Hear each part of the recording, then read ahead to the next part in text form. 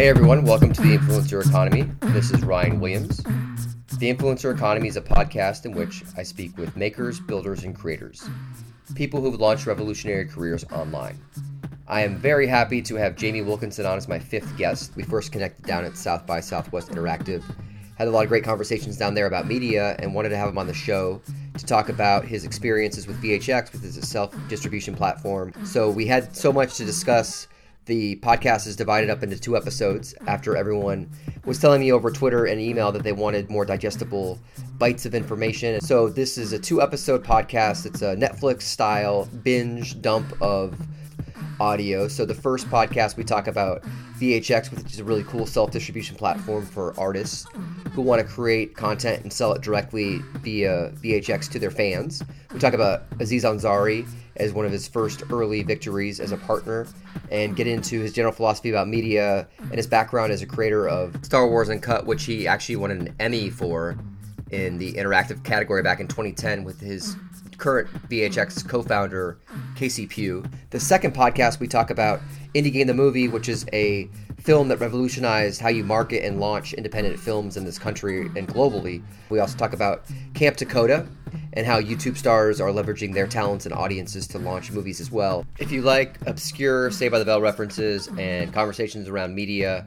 technology, artistry, making stuff on the web, you're going to love this podcast. If you want to hit him up on Twitter, he's at Jamie W. You can find him on the interwebs at vhx.tv. And as always, I'm at Ryan J. Will on Twitter. Would love to hear what you think. Without further ado, Jamie Wilkinson. Hey everyone, welcome to the show. Excited to have via Skype from New York City in Brooklyn, Jamie W. from VHX. How you doing? I'm doing great. Thanks for having me. Do you go by, is it VHX TV or just VHX? We usually just say VHX, but it's the URL. So it's good. Yeah. Okay. So from VHX, we have Jamie W., who I had a bunch of conversations with down at South by Southwest Interactive over barbecue, which I've actually taken a break from barbecue since I've been home because I overdosed. I ate way too much. So wanted to have him on the show because VHX is doing some amazing things to empower creative entrepreneurship in the film community, as well as a bunch of other types of categories. So I wanted to just let you introduce yourself to the audience and give it a little brief description of what you're up to over at VHX. Yeah, I'm Jamie Wilkinson, co-founder and CEO of VHX, at Jamie W on the Twitters, and I love talking about media, film, and making stuff. Media, film, making stuff. And you guys do a really cool model where you're helping people like Aziz Ansari or filmmakers sell directly to their audiences and cut out the middleman that would have gotten money before. That's right. We've built a direct distribution platform for film, TV content, and all other kinds of kind of premium video content, where anybody who wants to sell something that they used to sell on DVD, for instance, can now just set up a website and sell it directly on the internet to their fans. That's cool. And how long have you guys been in business? A whopping 2 years now. 2 years. Which in this world, though, this platform didn't even exist previously. So essentially 2 years is a long time. If you think. Yeah. And it's really kind of, I think, been a big part of the kind of conversation just the last couple of years, especially as people sort of start to reconsider ad-supported only as the only way to go, and even the success of Kickstarter and sort of seeing like creative fundraising really working. I think people are kind of, it's in the zeitgeist to sort of be thinking about other ways of making money off of your work. I feel like you guys in a way help fulfill what DVDs would have been a few years ago to indie film. Yeah, exactly. And so we work with tons of kind of documentaries and independent filmmakers, as well as sort of distributors and studios, even TV networks, to help kind of provide like another outlet for the film that's sort of fan friendly. It's the URL of the website. It's branded with the creator's art, and it's kind of a custom website for them, as well as sort of we encourage them to kind of communicate directly with the audience. We turn over all of the data about who's buying the movie and kind of help them build a mailing list so that they can actually be turning those customers into actual fans and sort of carrying their audience from release to release, which is kind of an alien concept in the film world, where it's sort of like you create a film and then you sell it to a distributor and then you kind of wash your hands of it and move on to the next project. But I think that kind of the model we've seen work with music now, and then with video game publishing too, and then even with like books is more sort of like creator centric and more branded with the creator, and you're not a fan of, you know, Pi, or you're a fan of Darren Aronofsky, you know, and you would sort of watch him throughout all of his work, and hypothetically, because you're interested in my previous work, you'd be interested in my future work too. Right. So you're taking the audience with you versus Yeah, handing and it that's over. something that's yeah, and it's totally not possible at all with all of the ways that you can distribute film and TV content right now. It's like these walled gardens where, provided you fit into their very specific formats, it's a 90-minute feature, it's a 22-minute TV episode, it's in this many seasons, you're sponsored by such and such studios or distributors, you pay the kind of the fees to play. That's how you can distribute into ecosystems like iTunes and Amazon, and Netflix works like solely on an acquisitions basis. So if you've made something, if you're trying to get it out to the world and you don't want to just put it up on YouTube for free, there were really no options before. And we're trying to create kind of a one-click solution for getting that kind of work out there. And you guys have a brand that feels like the VHS era of design. Like we saw Chad. The aesthetics you have are like old callbacks. Yeah, I mean, we're just like speaking from the heart. That's like the generation we come from. You know, the slightly aging tech nerd. Yeah. Tech nerd generation. Slightly is the key word. It's like, you know, right? Like we watched a lot of Saved by the Bell. You know, we're cool. Right. Yeah, and it's funny too, just how much it's played into sort of like our pitch around helping create kind of a new format for digital distribution, and harkening back to sort of metaphors and things that people understand, and riding on top of that as much as we can. What if you got a Saved by the Bell reunion on VHX? Oh my God, it would sell so well. I would like break the internet. How fast would you back that on Kickstarter? Without any hesitation. If I saw Zach Morris with a brick cell phone in the intro video. Yeah. Oh my God. Yeah, I think that's like that should be like the litmus test for creative production now, is like, how much Saved by the Bell does it contain? I think that's really my life theory, and how much Saved by the Bell is in my life, with a reference to, you know, the Jesse Spano overdosing on speed. Oh yeah. Oh, it wasn't even speed. It was caffeine. It was just, it's caffeine pills. Just caffeine. I know. She had a lot of coffee. Yeah, but she was like, you know, she called the meth epidemic way before it even happened. They were so ahead of their time. So yeah, they got Mr. Belding in that video. Screech? What's Screech up to? Screech I think he's making porn. No. Yeah. You didn't hear this a few years ago? No, that's amazing. He like was in the gutter, and he had to. Dustin Diamond had to find, rumored to be Mike D's brother for many years. No. Remember that? There's all these rumors that Mike D from Beastie Boys was Mike Diamond, and Dustin Diamond was his friend. It was completely unfounded. I want to believe. I was holding out for years. That was even before internet was. You couldn't Google stuff back then. It's crazy. You had to Alta Vista it. Yeah, Alta Vista that. And actually, you started a site called Know Your Meme.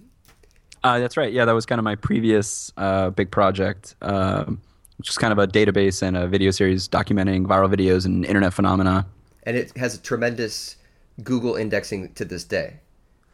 Yeah, I mean, that was like kind of the goal. For like a cheeseburger or like a LOL cat reference, and you guys still show up on the first page. Yeah, and that's all props to kind of the idea of like, if you give people the tools to do something, they will go out and do it. You know, it was an Wikipedia style. It's kind of an open database where anybody can contribute. And the origin of that actually was the fact that I'm a big Wikipedia editor to this day. Oh, you still are? Yeah, I mean, not as much as I used to be. So but, you write all the VHX posts that are completely biased. Oh yeah, I mean, God, that is such a conundrum. By the way, I have a strict no. I do not touch anything related to myself, as a good Wikipedian should not. What are some of the best entries that you've helped edit? Well, so all of the ones that I made for internet memes got deleted, so I can't point to those. And that was actually the origin of Know Your Meme, was that I kept creating articles for like Grumpy Cat, when Grumpy Cat was like small meme kind of thing. Just for example, I didn't actually create it. And before Grumpy Cat got $50K for appearance fees. Yeah, exactly. Yeah, and that's the thing, is that like in the early days of an internet meme, nobody thinks it's notable. That's the whole idea of it, kind of before it's blown up. And Wikipedia very strict policies about what you are and are not allowed to share there. So Know Your Meme is like was it an answer because Wikipedia was being more controlling than you expected? Yeah, exactly. I mean, it's so funny how much of a parallel that is to the story of VHX too, right? Is that it's like there's these gatekeepers who have decided they do and do not allow these other things, and it's like, it's the internet, man. You know, I'm just gonna do it. So how did you go from Know Your Meme to VHX? Was that your transition?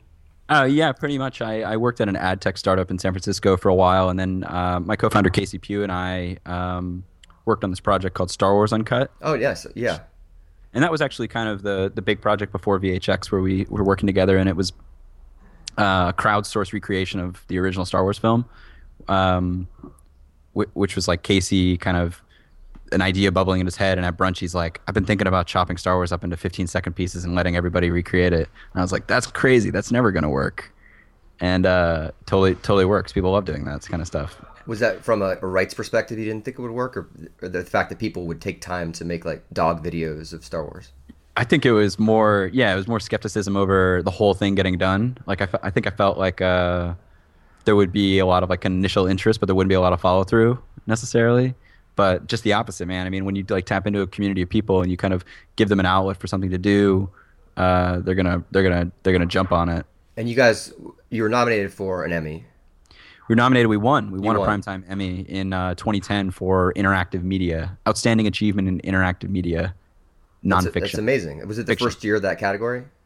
It was a couple years in, and for the most part, it's like major studios doing iPad apps and like second screen experiences or like community website kind of stuff. But we were up against Dexter and Glee, So it's a big corporate. big corporate things. Yeah, teams of like 50 people, 100 people or more, and this was just like a couple people from Brooklyn working in their working in their spare time on kind of like a passion project, and really humbling actually that the Academy would kind of even consider people kind of outside the system like that. But I think it really speaks to everything that's going on in the space, right? Like people are interested in real innovation and seeing interesting things going on, and even inside something like a 100-year-old institution like the Academy of Television Arts and Sciences. So how do you describe Star Wars Uncut? I mean, if you explain it to like my mom or someone who's not an aging tech person. Mm-hmm. Yeah, right, you can't use the word crowdsourced, right? So Star Wars Uncut, it's inviting everybody on the internet to help recreate a movie that everybody loves, and doing that by kind of chopping it up into really bite-sized pieces of work, which means in this case 15-second scenes. So there's 480 odd scenes in the movie, and so all you have to do is claim one and then go grab whatever local camera you have and film it and then upload it to the site and call it a day.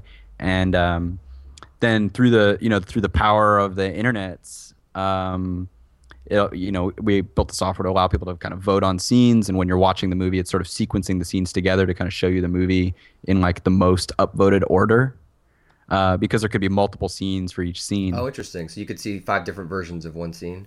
Yeah, and then we've gone through and even tagged a lot of it now so that you can look for like just the Lego scenes or look for just like the kids, and we're doing it now for Empire Strikes Back too, and we're actually really honored that actually Lucasfilm has blessed the project. That's cool.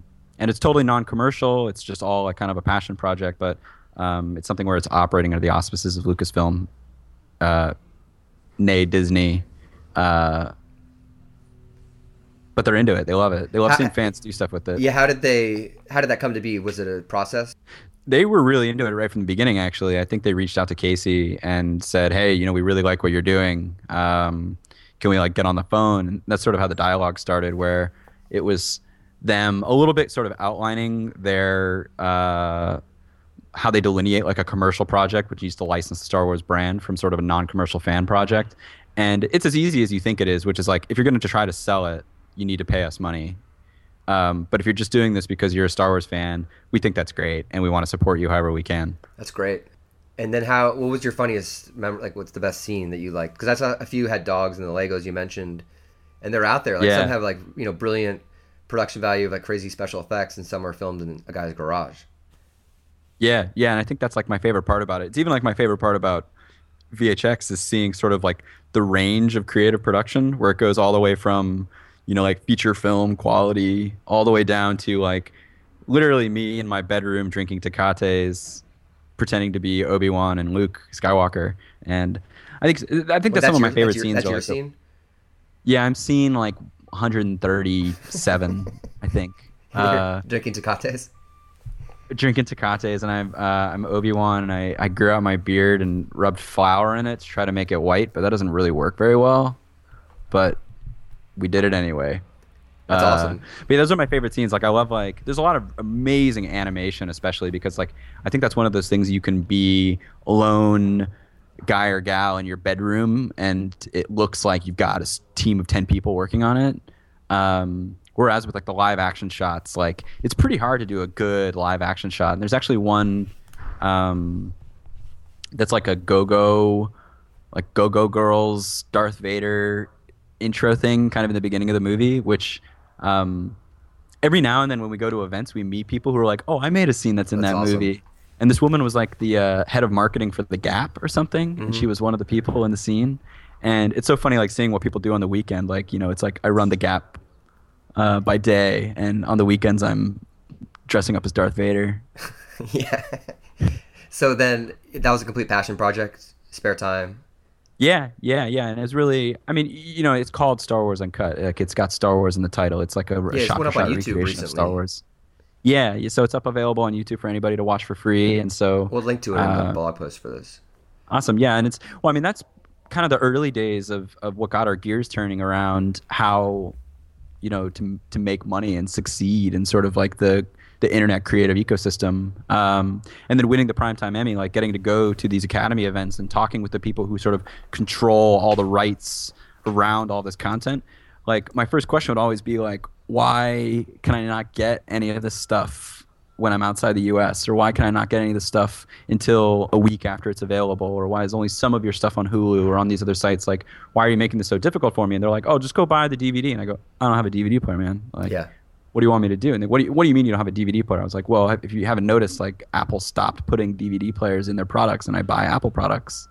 You know, iPads don't have DVD drives. Like, what are you doing to help me here? And it was lots of blank stares and lots of shrugs and lots of like don't rock the boat kind of responses. Yeah. And that's sort of like what kept this idea of helping on the publisher side. Like we were kind of operating on the consumer level, and Casey was one of the early employees at Vimeo, and so we've always been in sort of the video space, like generally on like the creative side, on the production side. But we really started thinking more about distribution because it became so painfully obvious how from the top there was no desire to change what they were doing.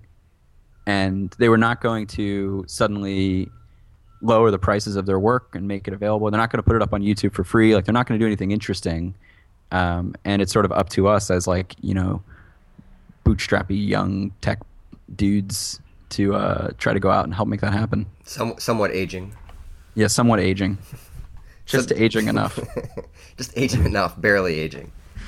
So then you started VHX. Does that help you to relate to the creators? Because Aziz Ansari was one of your first early successes. Mm-hmm. And when you worked with him, like, how did that happen? And then also, did it help that you were a creator in getting respect from these artists?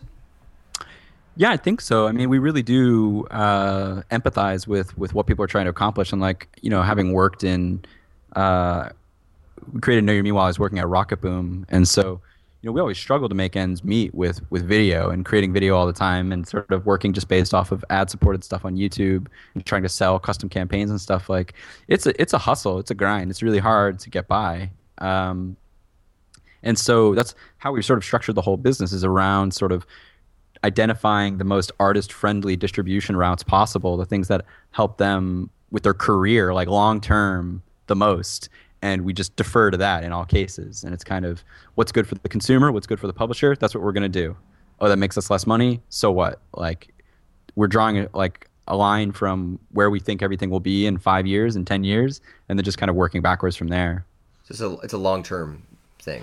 Yeah, and with Aziz Ansari, who we met through a mutual friend at College Humor, where Casey used to work at Vimeo, which was part of College Humor. It was the same story. Like, he's a super digitally savvy guy. He's got a really fun Tumblr blog. Like, he's hilarious on Twitter. And yes, he has a TV show, but I think he had like very much like an internet first mentality with this. And he's looking at something like iTunes, where it takes 6 to 8 weeks to deliver your file. You have to like send them a hard drive. It costs, you have to pay money to get it mastered. And he knows that it's just an MP4 file, you know? So he's like, why can't I just put an MP4 file on my website, put a PayPal button in front of it, and start selling it. And we're like, we had exactly the same thought. Why don't we work with you on that? Right. Totally. It was that simple. And it really is. And I think that the Louis C.K.'s direct release was like a wake-up call for us, and I think for a lot of people in the space, in terms of how easy it could be and how well fans would respond to that. Where if, the goal should be, let's make paying for it easier than not paying for it. Because at this stage in the internet, you can find your audience. So you don't have to be a blockbuster filmmaker if you can sell to your fans, like Indie Game the Movie gamers. There's like, a billion gamers out there. It's not like you have to, be some mainstream entity. Right. You don't necessarily need billboards all over LA, and you don't need Super Bowl ads. Like, that's not the name of the game online. And I think sort of coming from the internet production background that we have, like, we understand that it is this audience building hustle rather than sort of this like create a massive media frenzy event and try to use that to get it out there. And so what kind of advice do you give people that are trying to create a film? Do you say to grow your audience immediately and try to cultivate that before the film comes out? Yeah, we just launched this /creators page where we made kind of like a mock timeline of making a movie, whatever that means to you. And it starts with like, pick a name for your title and then register the domain name right away. Set up like even the most bare bones possible website. And so we've actually built the whole VHX platform to sort of cater to this idea that you should set up a site super, super early, because you can have a mailing list sign up there. You can put up your trailer. You can be building search engine placement. You can sort of like get the beginnings of it going, and then you can launch like a crowdfunding campaign and use that to contribute back to the audience that you're building. And you could offer pre-orders there. You can offer like, that's where you release sneak preview clips, and it's because it's the web. It's desktop web. It's mobile web. You have deep analytics into what's going on, where the traffic is coming from. You are seeing the email addresses and sort of like the geography of your customers. You're able to communicate directly with the customers, with your fans. And this just opens up like doors that the old model of like, I'm going to stick it in someone else's store, it doesn't even give you access to that at all. Right. That's actually awesome to hear that, because with the book I'm writing, the influencer economy is a place to get ideas out, because writing a book takes 9 months. Yep. And trying to build some sort of brand awareness within people that would be interested in this book theory versus waiting to put the book out and doing some blast or like media frenzy, as you say. Because you want people to know who you are before it comes out, because they can be part of the experience. I feel like Kickstarter in general, those email updates you get are the best email. That's the best email marketing out there. Yeah, exactly. Yeah. So we've actually launched kind of like we've soft launched kind of an equivalent feature on VHX where I think Kickstarter is amazing. We love Kickstarter. I love the updates feature. And the only problem with Kickstarter is that once the campaign is closed, that list is closed. And so we want to make sure that it's something where you can take that audience that you built up during your Kickstarter campaign, roll it back into your site, which is sort of like your central hub for doing all this stuff, and then keep the updates coming in that way. So you own your email list. Yeah, and people could buy into the updates. Like the idea that it's like you pay $1, you pay $5, and you get like the lowest level tier reward, which is just like access to the production diary. We wanted you to be able to expand that list. Right. So in the end, you're giving ownership and control to the artists. Always, and that's like always the mantra, which is like, is this giving as much control and access to fans as possible? And it's a pretty easy guiding principle when you realize that it's like, the future is fans and creators directly, working directly with each other. And it's kind of like the creators are the ones who know the most about the project, who understand it the most, who understand the fans the most, kind of the audience that they're trying to reach with something. So it's like, why wouldn't you give them every tool to reach those people?